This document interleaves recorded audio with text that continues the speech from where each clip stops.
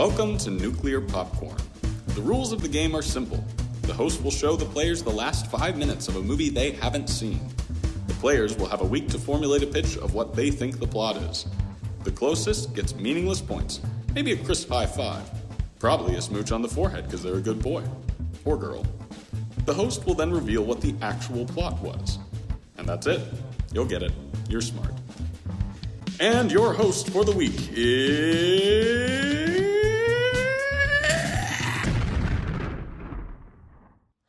Hey. Hi, I'm August. Hi, August. Hey, August. Hi, August, I'm Dad. Hey, Dad. You got some Where'd you explaining to do, go? Dad. You went out for milk and never came Both back. Dad and the woman. Oh my gosh. So this is gonna be a weird episode just because I'm absolutely exhausted. I think we all are. I'm Dad. Hi, Dad. You keep changing my name. I don't know what to do.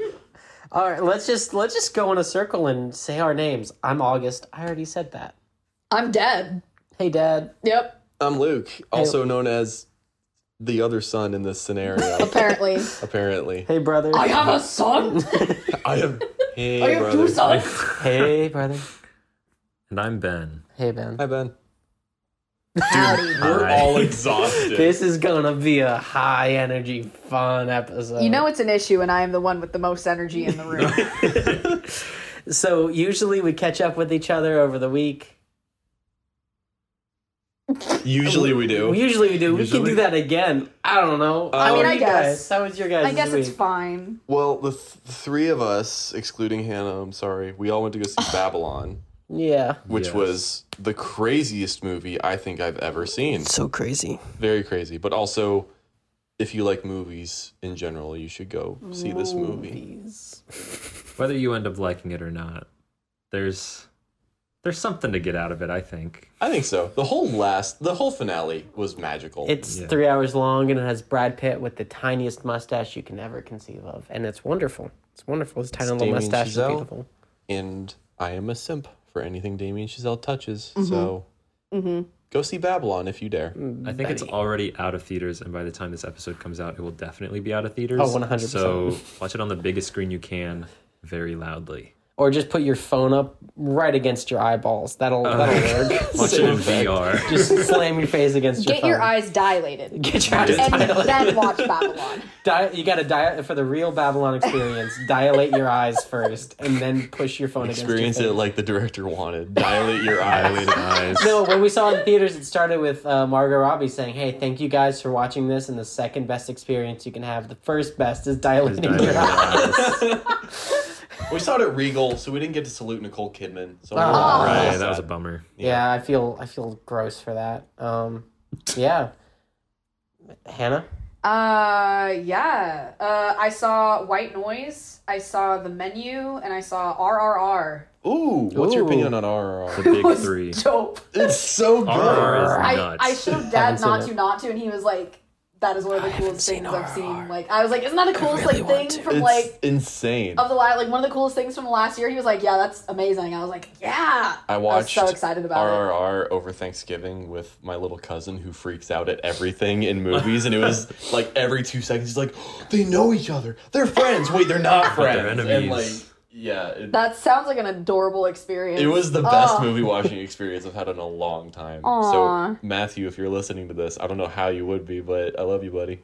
We love you, Matthew. Yeah. All right, let's get into the movie we did this week because I'm feeling impatient. I picked Dark City, but more specifically, I picked the director's cut of Dark City, which has next to no Ooh. differences besides one Fancy. big difference. Yeah. We didn't actually watch the last 5 minutes. We watched the last 3 minutes because I didn't want to give them too much. And the last August is lifting up his chin. I am- High society member. I'm an aristocrat. But I chose the director's cut. I chose the director's cut, the way Alex Proyas really wanted it. I think that's how you pronounce his name. Who? Because I don't know. I really don't know who he is. I didn't but, say that. I didn't say that. But it's because like the 2 minutes before the last 3 minutes pretty much spoils the whole movie. But who cares that much? Okay. We can go into describing the last 3 minutes. Yeah. Yeah. Yeah. So we open on who we later learn is John Murdoch. John Murdoch. Opens the door. Yeah, he's in this dark Hallway. City. hallway. Like I'm assuming this is the Dark City. cobblestone hallway. Movie's named after, cobblestone hallway. And he opens this door. Big bright light hits him right in the face. Blinding light. It hits him and And this some bald dude. guy. Yeah. The bald guy. On a it's like, second watch, I recognize him. I don't know who he is. I if he's even Looks a anywhere. I little will like actually talk Fester. about it. Okay. Yeah. He's like a little like Fester. Yeah, he does look like Fester. Fester-ish. He's also wearing some kind of costume. I don't know what he was supposed to be, but looked a little freaky.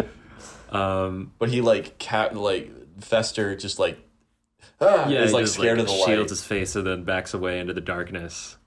And so John exits the Dark City. He's allergic to the sun.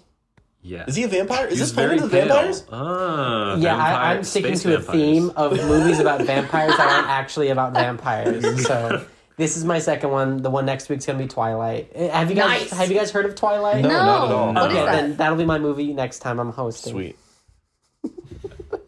So John steps out of the Dark City onto this long pier, this long dock, and it's surrounded by ocean. And then there's a woman at the end of the dock. Before we find out who she is, It's Jennifer Connelly. Jennifer Connelly, yep. It's Jennifer Connelly. And she's just standing at the edge of the dock and she goes, "It's so bright, so beautiful." And he's like, "Yeah." Exactly like that too. Behind him, after he walks out of the dock, it's this big metal wall with big sewage tubes or pipes coming out of it. Kind of akin to the beginning and towards the end of Inception.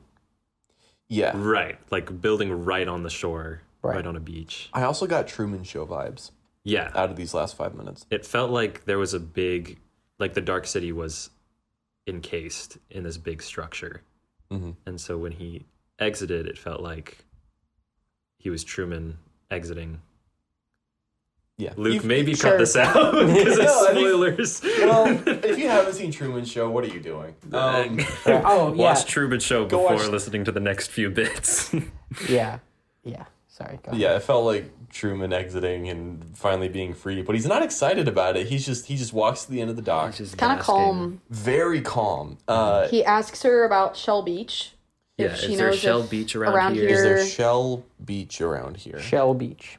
And she says, I think it's just right over there. And she points over and there's like a lighthouse and Little an island or something. You see, I interpreted whatever that little peninsula thing was as two different things. First watch, second watch. First watch, I thought that the lighthouse was a giant crucifix at an angle. So I was like, Okay. huh, weird. And then second watch, I was like, that's not a crucifix. That's the Jesus statue in Rio de Janeiro. And so the second watch, I was like going through these theories. Is this just Waterworld, but now they're in Rio de Janeiro? Waterworld.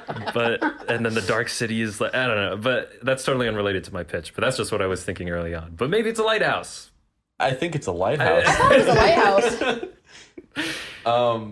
And then Jennifer Connelly goes, "Oh, I'm headed that way towards Shell Beach." She has a briefcase.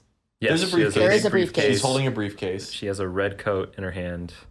A floral dress. I made sure to write down everything they were wearing because it Very was only like descriptive. 3 minutes. Yeah. So we, And honestly, not much happened in these 3 minutes. It was very calm. Right. This was the simplest last 5 minutes we had. Agreed. Oh, but yeah, she goes, "I'm headed that way. Do you want to join me?" He goes, "Sure." And they start walking. And she goes, "I'm Anna, by the way." And he goes, Is "John." it Ada or Anna? Anna. I thought it was I heard Anna. Anna. Okay, I think it is Anna. I just want to check. She goes, "I'm Anna." He goes, "I'm John Murdoch."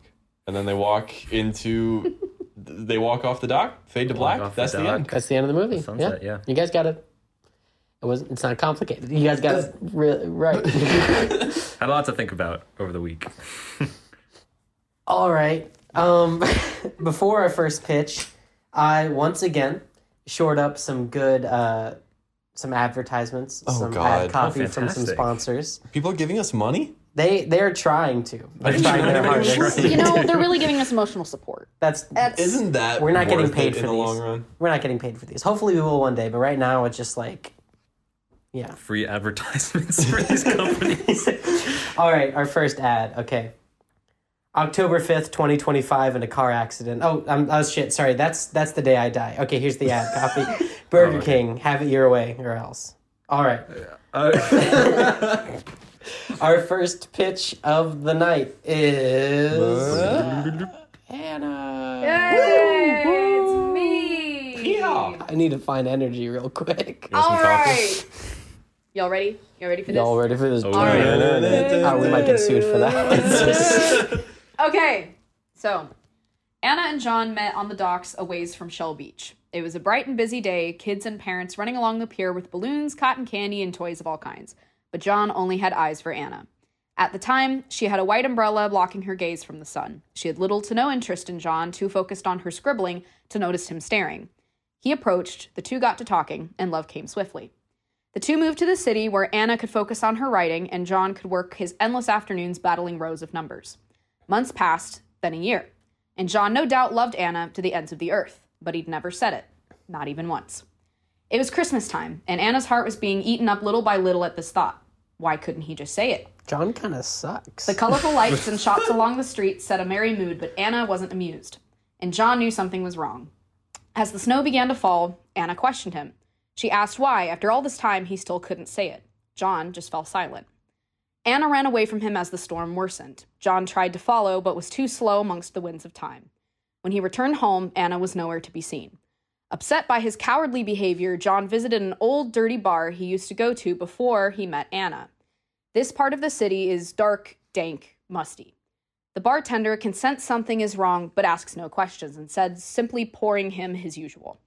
A woman in a red coat approaches John, initially flirting with him. When he says he has no interest in her, he's already taken, she quickly switches gears. She knows exactly why he's here. This catches his attention. She tells him she can help him find his Anna for a price. Throughout the night, John is tested by the woman in red, each task relating to a stage of grief: denial, anger, bargaining, depression, and finally, acceptance. The tasks grow more and more demanding and violent as time goes on. After completing the first 4 tasks, the final task involves John facing himself in the mirror. This task turns out to be the most terrifying of all. John turns into a crippled old man before his eyes. He is failing the task, unable to come to terms with reality. It turns out that Anna never returned home the night they argued. She ran out into the snow, got lost, and froze to death alone. When John returned home, he discovered the news of her death and went crazy with guilt.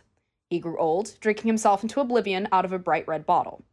He hears Anna calling for him as he faces himself in the mirror. He follows it down a winding, dark hallway. He's not sure where she is, but he has the courage now to do what he never could before. He finally says it, the 3 little words. They set him free. With a flash of bright white light, John is reunited with Anna on the docks, but there is no one else there, and Anna now holds a briefcase. Their conversation from the beginning of the film plays out, and both leave to visit the lighthouse beyond the mist and the haze. It's unsure as to whether John and Anna will ever be able to find happiness in this afterlife or not, but he now has been offered a second chance. Hell yeah. Whoa. That was like a weird, awesome time loop. Yeah. That was really good. Thank you. Thank you. It was like a Eternal Sunshine. Yeah. I'm imagining Guillermo del Toro style. Yeah. Yeah. Like the twisty, I love that. always bright red bottle. Big fan, Del Toro. That was fun. That was another one of those that I would like to see an actual movie version of. Yeah.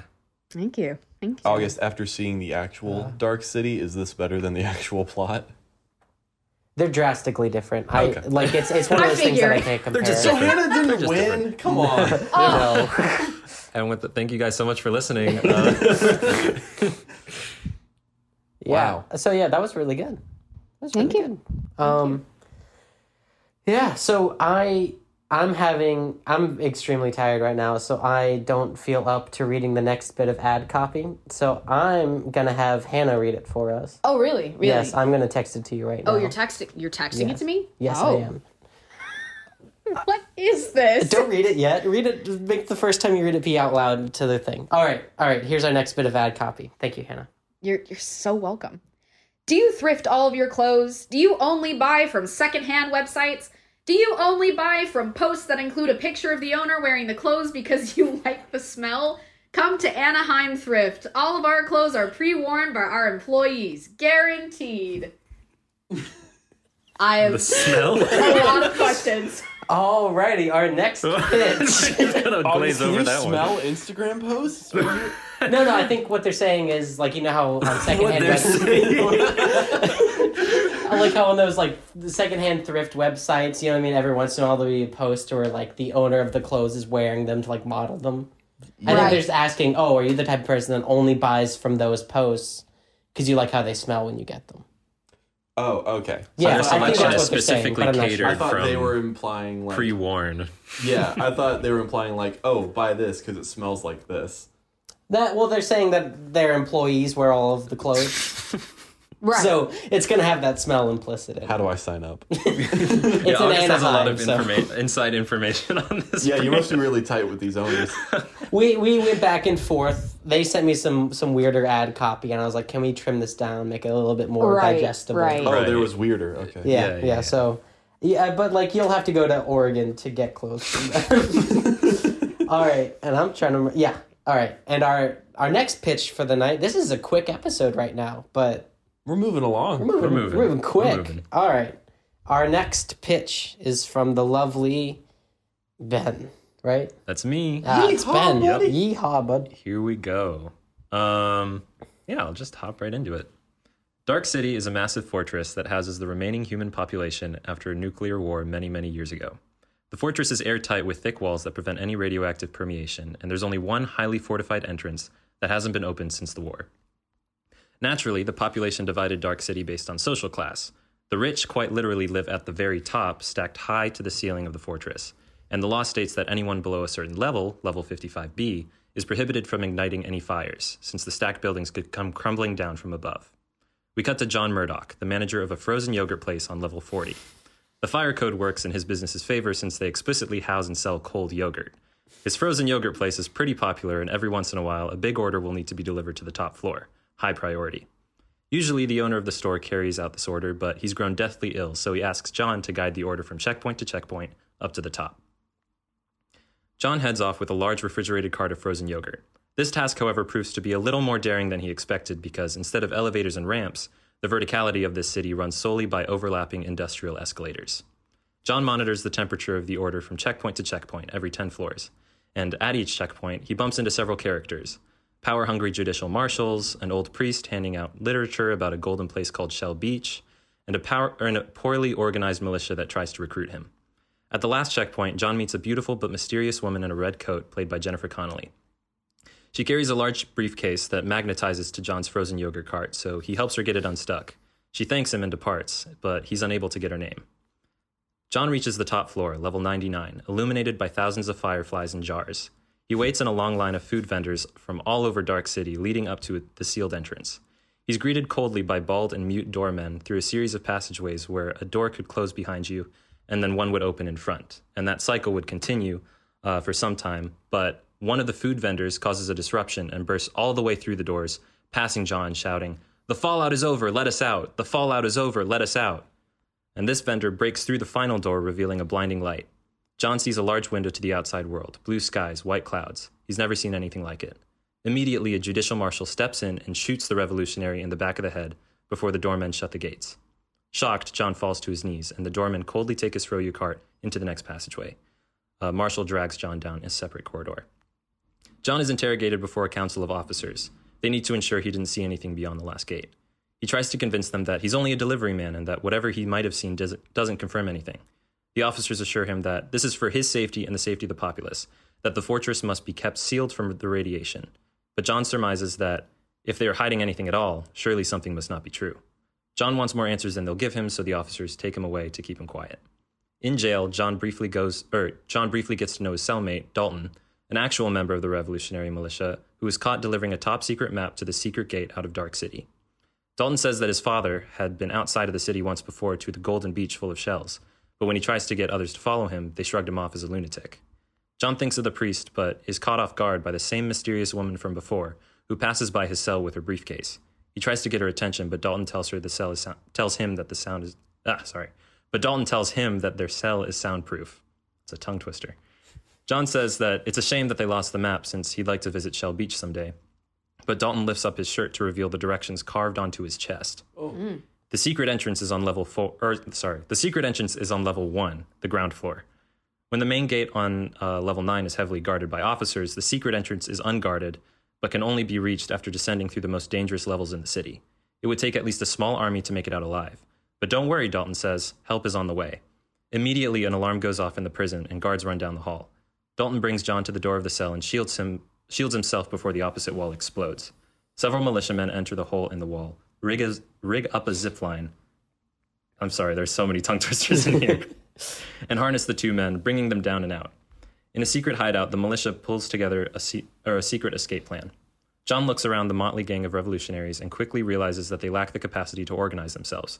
Everyone claims to be the leader in some power-hungry hierarchy, which goes against the revolution's very principles. The priest from before enters and silences the crowd, chastising them for their insolence. They all cower in fear and apologize, saying, "Sorry, Father. Sorry, Father." John is confused at first, but he slowly realizes that the relationship is less familial and more like that of a cult leader and his followers.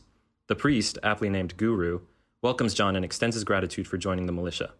They establish a plan to descend the levels of the city with firearms, avoiding officer checkpoints and any further interruptions to the ground floor, only to use firearms where strictly necessary.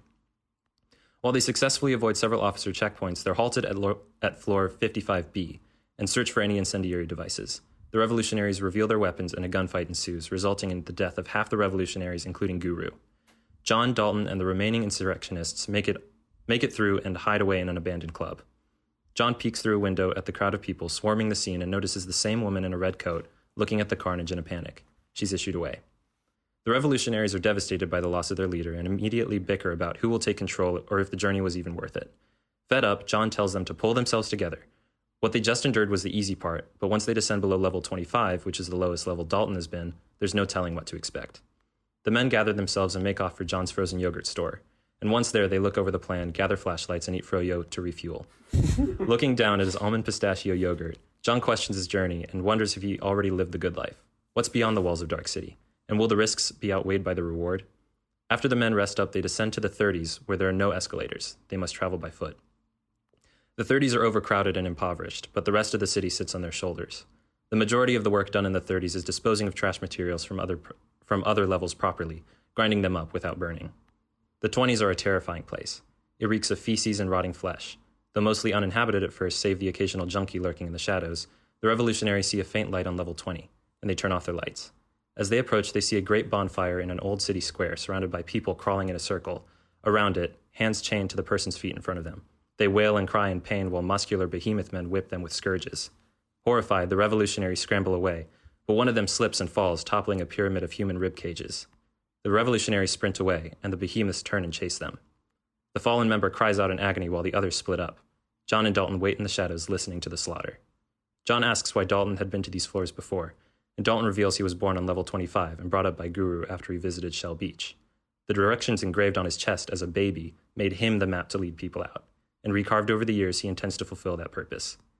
He tells John to memorize the directions quickly as two behemoths corner their hiding spot.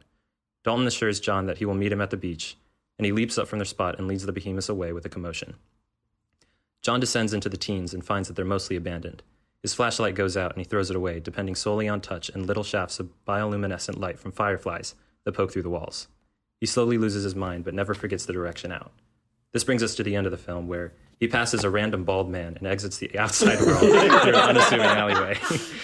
Beyond the vast wall, John finds a long dock extending out beyond the fortress, overlooking a vast blue ocean. The woman stands at the edge of a dock in a floral dress, red coat in hand, holding her briefcase. After they stand together for a bit, she tells him it's so beautiful here, so bright with clouds above. She directs him to Shell Beach, down the shore, with a large cross on it. As she departs, she asks if he'd like to join her, and he does. Her name is Anna, and his name is John Murdoch. They walk back at sunset off the dock. At the end. Wow. Okay. That was a lot. That was so good. Definitely the longest pitch I've done, because I used Word instead of notes. Oh, yeah. And that tends to drag things out. So if you want like a more concise, I tend to use notes. No, I like that a lot. It reminded me of kind of Brazil. Yeah. Kind of I got a little bit of Maze Runner. a little bit of Maze Runner. Yeah. The little bit of influences that. were definitely Brazil, Snowpiercer, Yes, After Hours, Oh yeah, definitely. and Little- Babylon, of course. That one scene. I was about to say that one scene from Babylon. Yeah. The most disturbing scene in any movie I think I've ever seen. Yeah. Yeah. Ooh. was great, Ben. But I want to see that. I Yeah. want to see your movie so bad. I want to see it as like a mini-series. And Dread. Yes, Dread, definitely. I just want to watch Dread again.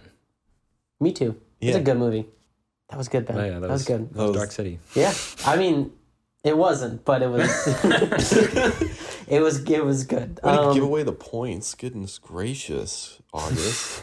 I'm gonna have a lot. I can already tell I'm gonna have a lot of trouble giving out points this episode. Oh, 'cause boy.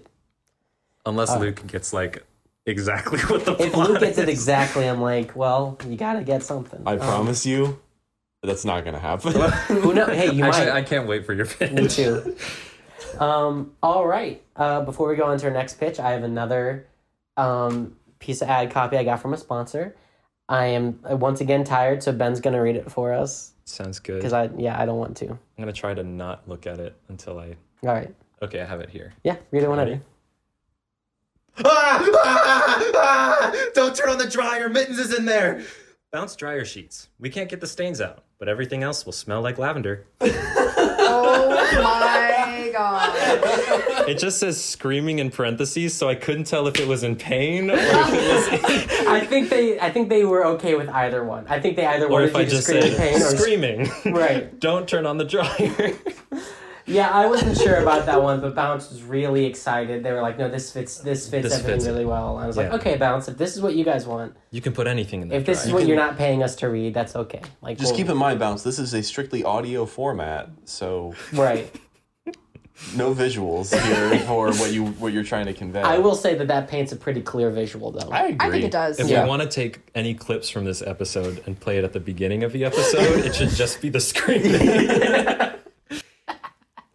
100%. All right. On to our next pitch, our final pitch, and it is from our main man, Luke. I'm the main man? Yeah. The main I man. don't Yeah, like If you you had to are. pick one main man, you'd be the Be main the main man. man. I don't like that. Well, that You sounds like a main man to You know me. who's the main man? John Murdoch. John Murdoch. Hey. You know what? the main man. You right. You right. So we think. So we think. Jennifer Connelly could be the main man. Is he true. though? So we're about to find out. Are we? John Murdoch is your everyday guy. His life isn't anything special, but he makes the most of it by living the simple, quiet life with his neighbors, his dog, and his best friend. In this dystopian future, John works a run-of-the-mill job as a hologram cook, serving up the finest transparent delicacies in the city. That's so good. Don't ask me what an edible hologram is. I don't know either. But Plankton knows. We will from someday. SpongeBob. Plankton from the one episode of SpongeBob, he knows. You're right. John finds purpose in life by serving these morsels of light to a city that does not quite remember what light looked like. Everyone loves his holograms. He figured out a way to reflect true happiness in each hologram he cooked up. It was only a matter of time before somebody discovered his worth. When John's manager, Kyle, decides to open up a new location of the hologram restaurant, John thinks for sure that this is his time to step up. But he gets passed up for the promotion for his less than stellar coworker, Simon. Kyle explains that John is just a little too immature for the position. He's still pretty young. Devastated that he did not get the promotion, John goes to the local bar with his best friend and drinks his sorrows away. Kyle built this hologram restaurant as competition for his rival Parker's restaurant right down the street. Kyle and Parker have a very Hatfield and McCoy friendship for a while, but this was the last straw for Parker. In an attempt to frame Kyle, Parker hatches a plan to steal the president's toupee and blame it on Kyle to put him out of business for good. Okay. The next day, Dude, how did you get it? Like, that's, you even got the toupee subplot. I'm so Exactly. surprised. I kind of lied. I had seen this movie before. No, I'm just kidding. So the next day, the president swarms Kyle's restaurant, accusing him of stealing his toupee. In an attempt to seem more mature for Kyle, John volunteers to find the president's toupee and where it currently resides, Shell Beach. Oh, shit. Oh my wait. god. Okay. You are not doing No, this. proceed. Keep going. John sets out with his best friend, named Patrick, to find the toupee and himself along the way. While on his journey, John keeps having dreams about a woman named Anna. He shrugs it off and keeps trekking. In an attempt to sabotage John, Parker hires a bald hitman named Dennis to track him down. Dennis scares them a little, but not too much to keep going. The rest of the movie plays out with John adventurously finding his way out of the dark city and into the light. He loses Patrick along the way, but as he sacrificed himself to keep Dennis from getting them. Once he reaches Shell Beach, All light is found. Anna, the woman of his dreams, turns out she had the president's toupee all along in the briefcase. The last 5 minutes plays out. He meets the woman from his dreams, Anna. They travel to Shell Beach together and deliver the president's toupee in an epic rock number set to the tune of I Wanna Rock by Twisted Sister. Kyle is forgiven, Parker is locked away, and Anna is just David Hasselhoff in a wig. Thank you, good night. Nice. In case you didn't get it, I just wanted to watch the SpongeBob movie. What shape was his guitar at the end? Oh, it was flying In the shape of a cashew. It says Krusty Krab on the headstock, actually. Oh my gosh. Just that was I great. heard I loved Shell it. Beach, and I was like, huh, it's kind of like Shell City, and I didn't stop there. Yep. We were trying to decipher like the time frame that actual Dark City was released, and so we decided it was sometime, like judging by Jennifer Connelly, it was like 95 to 2005, which is a pretty big range. Yeah. Which SpongeBob fits into that range. Yeah. But when you said stole the president's toupee, I was thinking like Clinton or Bush, and so I couldn't quite pinpoint it until. But the twist is that was really Jeffrey Tambor. It was actually Jeffrey Tambor. When I started this pitch, And Jennifer I Connelly said, was Scarlett Johansson. He's a hologram cook, and you're like, oh, Plankton knows what it is. I was like, no, he knows what I'm about to say. All I remember is the episode of him eating the holographic meatloaf. Like that's Yeah, his fork just goes right through it. That was great. That was wonderful. Thank you. I'm very proud of you. I'm proud of you. I'm proud of you. All right, I've got one more sponsor, and then I will give out points. And I think when I give out points, you guys are going to get upset. I would But- just love to note that when I've glanced over at you and I saw your computer screen, the first thing that I see is Jughead doing his loser speech. Jughead. No, because on my computer, I have Luke's phone pulled up, and I'm about to send him the ad copy. And the last thing he sent me was, in case you haven't noticed, I'm weird. I'm a weirdo from Riverdale. Yeah. His I was hat. like, huh, that's interesting. And you know what? Intriguing. That pretty much sums up mine and Luke's relationship. I did think you were gonna say that you saw Haley Joel Osment on his No, screen, That would be I'm great. honestly That would be surprised better. that I haven't seen that perpetually tonight. on a tab. That I always have a picture of Haley Joel Osment pulled up on my He does. I Can confirm. Yes. keep a picture of him in my wallet at all times. All right. So again, I'm tired. Don't want to read this next one. I'm sending it to Luke. Luke, if you wouldn't mind reading our next bit of ad copy. Absolutely, I would love to. Have you ever seen your ex at a Chick-fil-A double drive-thru so you floored Daddy's Beamer into a nearby Jimmy John's? Well, I have, and to make sure I never get embarrassed while waiting for my 8-count nugget and frosted lemonade again, I used the toy face mask of Olympic silver medalist Colby Stevenson, new from Hasbro. For only 4 payments of $5.99, you too can look like Olympic silver medalist Colby Stevenson. No more being forced to talk to people you don't remember. Look like Olympic silver medalist Colby Stevenson today. That was about 30 seconds. I couldn't pinpoint what it was an ad for until the last third. I'm dropping the bid for a second. I can't remember writing that. I really can't remember writing that. I remember looking up Olympic silver medalists because I thought that was funny, but I don't remember writing the rest of that. My favorite line from that is, so you floored Daddy's Beamer into a nearby Jimmy John's. What I love is that on a street in Nashville where we are, Yeah. a Chick-fil-A and Jimmy John's are right next to each other, so I had a perfect visual. It's a double drive-through. Yeah. On every block in Nashville, pretty much, is a Chick-fil-A Chick-fil-A and a and Jimmy a damn John's. Jimmy John's. Oh That was so good. no. I love when I laugh at my own jokes. All right, so down to the final judging. Wow, we're only 30 minutes into this. This is a short episode. So points. For most accurate, oh my gosh, I hate that I'm doing this, but for most accurate, I'm going to have to give Luke Oh my god! 6 Jennifer Connellys, all with a different name. I have to do that. I'm so sorry. I have so many questions. Are we just gonna watch the SpongeBob movie? But that's the thing, is it's by a technicality, right? Okay. It's just because There's a hitman named Dennis. Yeah. no, it's just because the whole movie is in complete darkness, or like they never see the light in the whole. Like that's why it's called Dark City. There's no sun or anything. Got it. Ben's yours featured the sun more than it's featured in the movies. Yours was the only one that was exclusively in the dark pretty much the entire time. That's Holy the crap. only reason I can give that to you. Let's go.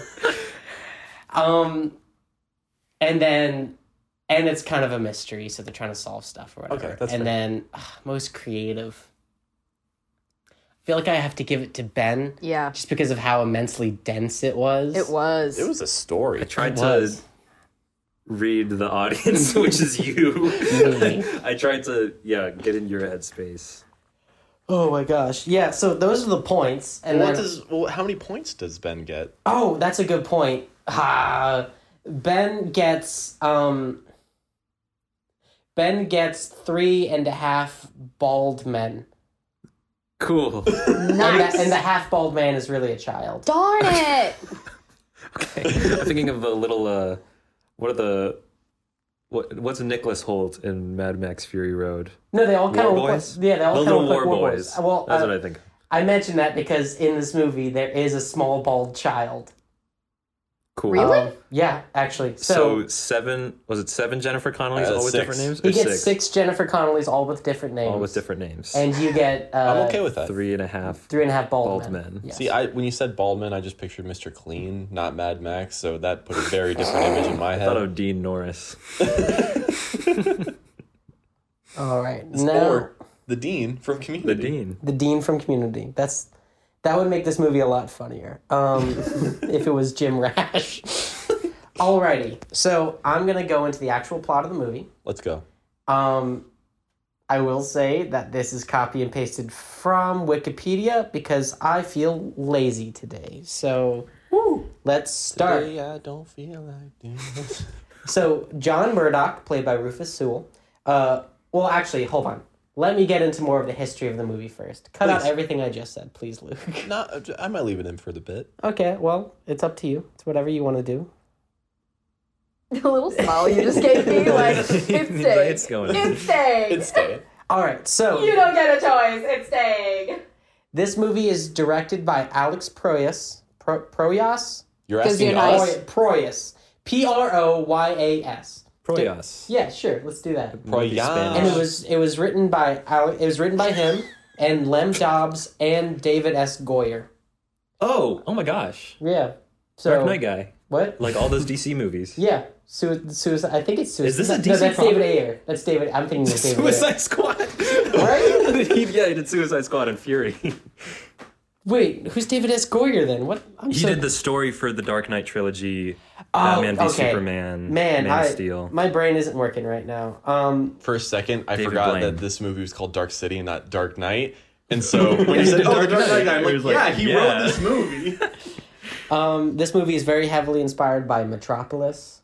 Oh, yeah. Okay. And so, Ben, you mentioning like, oh, I don't know what time period this movie's in. They make a point in the movie to say that this is a city built from every time period of human history. Or like of the 1900s. So each building is kind of themed differently. It's supposed to look like it could be out of any time period. And honestly, the sets are like the best part of this movie. It's really, really good. The acting's Cool. pretty good. Bless you. So it was originally written by Alex Proyas, and then he brought in Lem Dobbs, and then he brought in David S. Goyer to help with the more action scenes when they got a higher budget. And then the sets were later sold off to The Matrix, so you can see a lot of similarities between those two things. Okay. Wait, when was this released? This movie was released, that would be a good thing for me to say, 1998, so right in that time You were right period. on the money. Right Bro, the before year I was Matrix. born. Right. Okay. Yeah, so like that tracks. That's whack. Anna is Dark City. I am Dark City. Figures. One of the biggest critiques this movie gets, surprisingly, is that Kiefer Sutherland plays like a wormy little psychologist guy. The dude from 24? Yeah, he plays like a scrawny psychiatrist, and people are like, I don't believe that. not me only knowing Kiefer Sutherland as Kiefer Sutherland, I'm like, I buy it. But also it's weird. Like if you know him from 24 or anything else, it's weird. What else was he in? Lone Survivor? I'm sure. I don't know. I just know him as Kiefer. And I'll look him up. Gosh, my brain is all Designated over Survivor. the place. That's the name of the show. That's the show. Not Lone Survivor. Mark Wahlberg. That's what I was wondering. I was like, oh, really? The Lost Boys. Stand By Me. Yeah. I'm going to be frustrating the crap out of the audience right now because my brain is all over the place. It's okay. Alex It Proyas happens. also directed The Crow. Oh my gosh. So that's wow. why it's visually Okay, it's extremely similar. Heavily, like really dark, really noir, really like Okay. yeah. So yeah, so he directed The Crow, and then I think a couple years later he did this movie. So yeah, I will get into the plot, and if I remember anything else I was going to say, I will say it when I remember it. All right. John Murdoch, once again played by Rufus Sewell, awakens in a hotel bathtub suffering from amnesia. He receives a phone call from Dr. Daniel Schreiber, who is played by Kiefer Sutherland, who urges him to flee the hotel to evade a group of men who are after him. In the room, Murdoch discovers the corpse of a ritualistically murdered woman, along with a bloody knife. He flees the scene just as a group of pale men in He flees the scene just as a group of pale men in leather trench coats, later identified as the Strangers, arrive. They pretty much leather trench coats zipped up to the top, and they are bald and pale. Me rolling up to the club. Police Inspector Frank Bumstead, played by... His name is name? not Frank Bumstead. His name Frank is Frank Bumstead, and Bumstead. he's played by William Hurt. Oh. Yeah, he's looking for Murdoch as a suspect in a series of murdered prostitutes, though Murdoch can't remember actually killing anybody. Following the clues, Murdoch learns his own name and finds out he has a wife named Emma, played by Jennifer Connelly. Wait, what? Her name was Emma? I will explain that in a minute. Okay. Yeah. Big fan of the name Emma. Would be, huh? Contractually obligated. Emma, if there you're are- listening to this, I love you. Also, with this thing, there's a lot of things I'm leaving out just for the sake of time, but it will also take me a long time to go through this. When the Strangers catch up with Murdoch, he shows that he has the ability to alter reality at will. What? Which the Strangers can also do, and they refer to it as tuning, and he manages to flub his way with his powers to escape. Basically, like these, like, you know, in Super Friends, when Aquaman is talking to fish, and it's got those little, like, air circle things, yeah. that's what it looks like when he manipulates reality. So they're up on, like, a balcony, and he, like, makes the floor disappear underneath them, and they fall, and then they fly back up to get to him. So R100? Yeah, it's R100, but The Matrix, and also It's... I lost the last Super one. I was gonna Friends. say. Super Friends. Sure. Once I'm done with this, I'm going to talk about how I wish this movie was made, because I'm so disappointed. But I'm also... I like Okay. this movie, but I'm very disappointed. Then Murdoch wanders the streets of the city, where nobody seems to notice the perpetual nighttime. At midnight, he watches as every single person falls asleep, and the Strangers physically rearrange the city, as in buildings grow and shrink, like they come out of the ground and they fall into the dirt. And assisted by Schreiber, Kiefer Sutherland's character, change the inhabitants' identities and their memories. So basically they implant people with different memories. I think the first time you see this happen, there's this really poor couple talking, and then their building grows and becomes a mansion, and they go in and give them fake memories to think that they've always been rich and stuff like that. Is there a reason why? Yeah, I was wondering why would they do this? I will explain that later. Okay. Yeah. So, even though, actually, no, I'll explain that right now because that's when the movie explains it. They are the strangers are slowly dying. They are a race of like a hive mind alien species, and they are slowly dying, and they're looking for the thing that makes human beings unique. They're looking for the human soul. So they feel like if they can switch around people's memories and try to find it through that. Cool. Okay. Yep. I mean, they can fly, so yeah, sure. Yeah, it's yeah. So Murdoch learns that he's from a coastal town called Shell Beach, which is familiar to everyone, but nobody knows how to get there, and all of his attempts to visit are unsuccessful.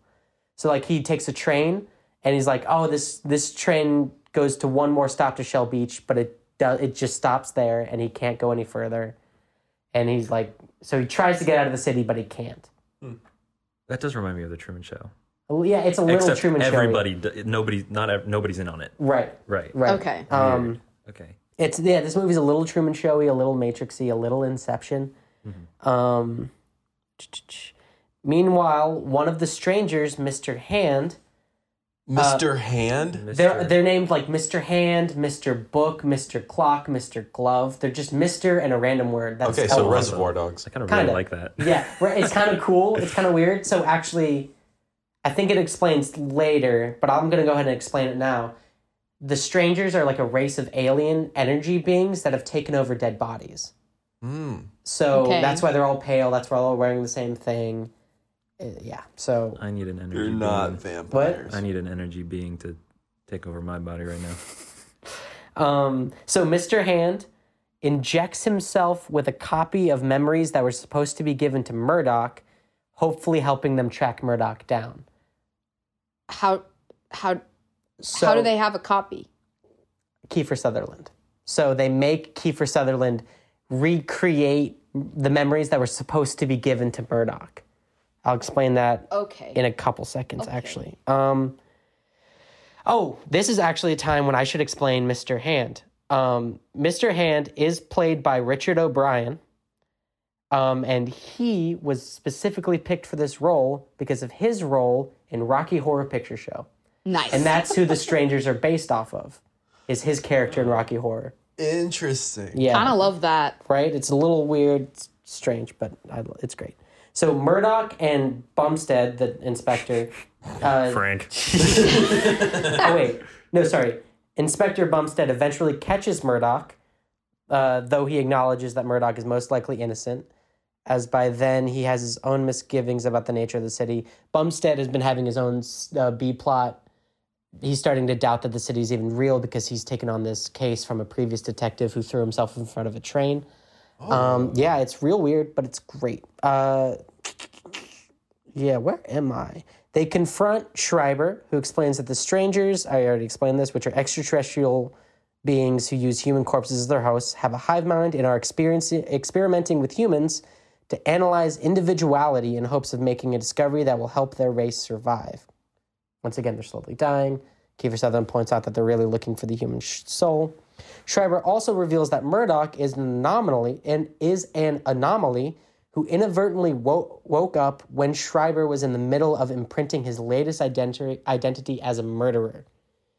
This is when we find out that they were trying to experiment, what happens. They were trying to study a serial killer. So they took Murdoch and tried to implant the memories of him murdering a bunch of prostitutes. But Murdoch woke up while he was getting the memories implanted and broke the syringe. So that's why he doesn't remember anything besides bits and pieces, because he only got part of his memories. Murdoch and Bumstead take Schreiber and attempt to reach Shell Beach, but instead end up at a poster for the town on a wall at the edge of the city. Basically, they open a door, this is supposed to be Shell Beach, and it's just a big poster on a wall, and they start tearing it down. Murdoch and Bumstead break through the wall, revealing outer space. What? And as they would. So on the other side of the wall is just outer space, and like some of the rock drifts out, and it hits like a force field and goes right through it. So does Ethan, what's gravity, the force field there for? I have questions. Okay. It's kind of just like seeing is believing. I just waited to watch this. Yeah, right. It seems like a good watch. Suspension of I would disbelief. like to watch it. It's fine. I kind of felt bad about picking this movie last week, and then I watched it. I felt bad because I was like, I don't want to spoil this movie for you guys or the audience. I want them to watch it because I remember watching this when I was younger and being like, oh my gosh. But then I realized that they spoil the entire movie within the first 20 minutes, and I was like, I'm okay. And it's even worse in the theatrical cut where the movie starts with Kiefer Sutherland narrating, explaining exactly what's going on. Right, that's what you were saying. That's the director's cut just took that whole thing out, and it's like, okay, that's better. But they still don't do a great... Was that the only change? There was another thing where, like, the first time they change everything, the inspector wakes up and the coffee in his mug is swirling. They took that out in the theatrical cut. Oh, what? Because like the audience didn't understand it, but the director loved the idea of like when they change things that they don't intend to change also change. Oh. So he left it in the director's cut. Those are the two differences between the two cuts. Oh, I was thinking it was like some evidence was left of people being there. Not really. But 'Cause if they it don't change wasn't anything that, then about it's him. like, what the heck? That would have been cool if like there was a coat hanger rocking in the closet and he's like, somebody was just here. Like that would have been a little more intriguing, but Yeah, that would have been a lot cooler. whatever, coffee swirl. Right. Whatever. So Fryas. this is not the movie for me to be explaining at like half brain capacity right now, but I'm certainly trying. You're doing great, bud. So rocks fly out of the city into this force field and drift off into space. Then the strangers arrive, including Mr. Hand, and they have Emma as a hostage. So Jennifer Connelly. She's been in the movie the whole time. She's been doing a bunch of stuff. It's just I haven't mentioned it. Everyone fights. Then Bumstead and one of the strangers fall through the hole and drift out into space. And that's when we see the city for the first time in its entirety. And it's basically a big disc with the city sitting on top. If that makes any sense. It's like a flat world with the city on top of it. I'm picturing Ba Sing Se. Kind of that, Okay. except it's just the city floating in space. Okay. And it's got like a force field around it. Sure, And Jan. Yeah. Yeah, so then the strangers bring Murdoch to their home beneath the city. There is no war in Dark City. There is no war in Dark City. They bring Murdoch to their home underneath the city with a giant machine in the middle and force Schreiber. They force Schreiber to imprint Murdoch with all of their collective memories, believing Murdoch to be the culmination of their experiments because he has their ability. They think he's more evolved than everyone. Schreiber betrays them and instead inserts false memories in Murdoch that artificially reestablish his childhood as years spent training and honing his tuning skills and learning about the strangers and their machines. Basically, Kiefer Sutherland has made fake memories for Murdoch in which he remembers his childhood being a series of events of him learning to hone his abilities and learning about the strangers and all their machines and stuff like that. Okay. So Murdoch wakes up, and he's now fully able to realize his powers. He frees himself and battles with the strangers and defeats their leader, Mr. Book, in a psychokinetic fight high above the city. They're basically flying, throwing stuff at each other. It's not my favorite part. WandaVision. It's very Final Fight in Marvel, and it's not my favorite. They literally have a part where they like mind shoot at each other, and it meets in the middle like Harry Potter with the wands. You know what I mean? It's like why is this in here? How does it compare to the Shark Boy and Lava Girl battle between the Dreamers? Very similar. Oh, so no, that's good. Yeah, that's a good no, thing. this movie's all right. Yeah. Brain fart. So after learning from Schreiber that Emma has been re-imprinted with new memories and cannot be restored, Murdoch employs his powers, amplified by the stranger's machine, to create an actual shell beach by flooding the area just outside of the city, but within the force field, full of water, and forming the dock and the beaches and stuff like that. He also turns the city to face the sun, so now it's in daylight, and now we have clouds and everything. On his way home, Murdoch encounters a dying Mr. Hand and informs him that the strangers searched in the wrong place, the mind, to understand humanity, implying that they should have looked in the heart. Heart. Oh. Yeah. Wholesome. Whatever. And then we have the last 5 minutes where he opens the door and goes out, opens the door leading out of the city, goes into the dock to meet Emma, who is now Anna, because she's had her memories re-imprinted. And Okay. they talk, and then they both go to Shell Beach together. Shell Questions. I might have answers. So yeah, there's some Memento in there. Yep. There's the ending of Phineas and Ferb movie in there. What's funny about that is that, like, when making Inception, Christopher Nolan said he wanted to make it like movies from the Matrix and the Dark City era. Like, he directly referenced Dark City. I think that's why Paprika. Shell Beach and all that looks eerily similar to the limbo scene in collapse in- Inception. It Inception. also reminds me of City of Lost Children, which is very funny because I considered doing it for this podcast. And now I'm like, we're not doing that. We're not doing that. It's too similar. Oh man.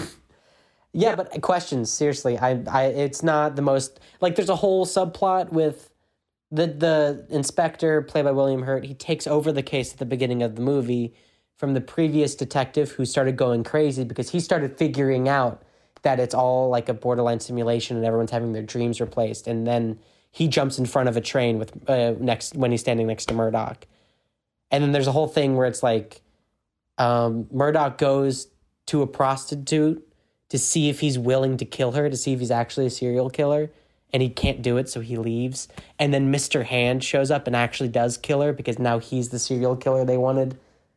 It's really 'cause weird. The memory. Yeah. What I really, really wish this movie was entirely from Murdoch's perspective, but it's not. It jumps around a lot.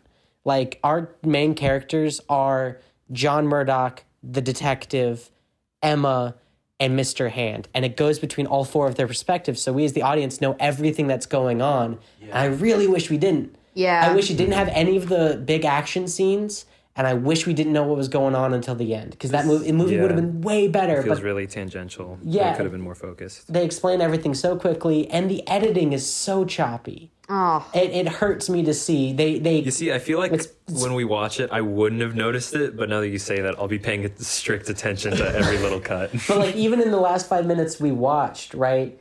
He opens the door and it shows his face experiencing the sunlight in 3 different cuts.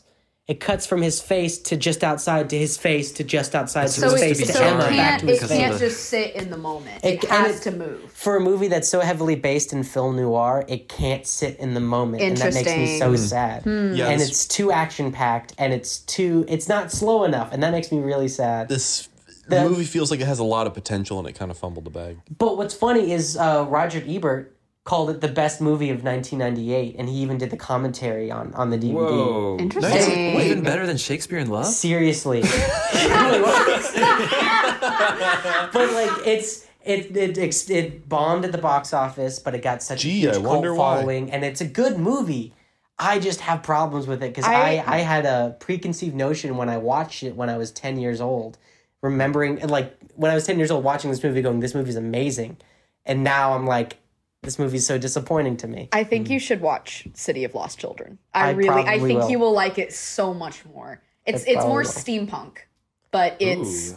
it's Junet, and it's Oh. awesome. I will definitely It's watch like that. this plot, but I don't want to spoil it. You should just watch it. Just watch it. Just watch it. I think I've seen one frame of that Yeah. movie. The banner on Letterboxd, and it looks so cool. It is pretty cool. But the set design in this movie is so good. Like it That feels excites me. dark and dingy, and it reminds me of it reminds me a lot of Brazil, in like that rare, very like all the sets are built. It's a bunch of built sets. There's very little CG, and Like it feels claustrophobic in an entertaining way. yeah, it's very claustrophobic, and it's really good. And man, I'm just so disappointed that they told you everything up front. Like I picked the director's cut, so we didn't have that narration, and then they basically just told you everything in the first act. The second act is way better than the first, and then the third act is a third act. Like I can't describe it any other way. Got it. Guess we gotta watch it. Guess we gotta watch it now. No, All we're right. watching director's cut without the exposition. Yeah, of it. we're Or, watching the yeah, director's okay. cut because Cool. I bought it. And you know what? I might like it better the second time, but whatever. Alrighty. So that was Dark City. Dark City. All right. It's much better than I'm mad about. Like it's a much better movie Yeah, than I'm actually expecting to really like this movie. it's one of those that Ben, I think you're gonna really like it. Yeah. 'Cause it's very Christopher Nolan. One you gotta see is Predestination. It reminds me of, like from what I've seen of Predestination, it reminds me a lot of that. Okay, I'm gonna say this, and I hope at least one of you guys gets it. The Strangers look a lot like Alien X from the Ben 10 movie. Got Oh, it. yeah. Okay, Dope. good, Awesome. good. I'm in. Except they're bald. Even better. Mr. You- Clean vibes. Let's go. Exactly. Yeah. All right, so thank you guys for listening. Next week, our host will be Hannah. Hannah, if you want to introduce our movie for next week. Next week, we're going to be watching Hiding Out. Woo, what's available on? I believe it's available to rent. I've not found it free for streaming. I'm so sorry. On Vudu and YouTube. It is no longer available on Prime. Oof. Sad. Sorry. I will apologize, guys. Sorry that this week I picked a movie that isn't streaming anywhere, and Hannah picked a movie that isn't streaming twice anywhere. in a row. But you know what? We picked the movies we want to watch. So there! I'm getting mad at you. All right. I want to thank Aaron. Yeah. Thank you, Aaron, so for much, doing Aaron. our Wonderful man, intro. You are amazing, and we're gonna have you on soon. Love my life, Aaron. Yep. Alrighty. Well- So And Emma. Yeah, and my actual Emma. girlfriend Emma. But she knows. They work knows. together. Yeah. she knows. She knows. She knows. I know All right. she Thank you for knows. listening. Thank you so much for listening. I've been August, and I still am. Last time I checked, I was Luke. I mean, I'm still dad, but I'm Hannah. You know. I used to be Ben. And thank you guys for listening to Nuclear Popcorn. I hate you. We'll see you next time. See you next See you time. next time.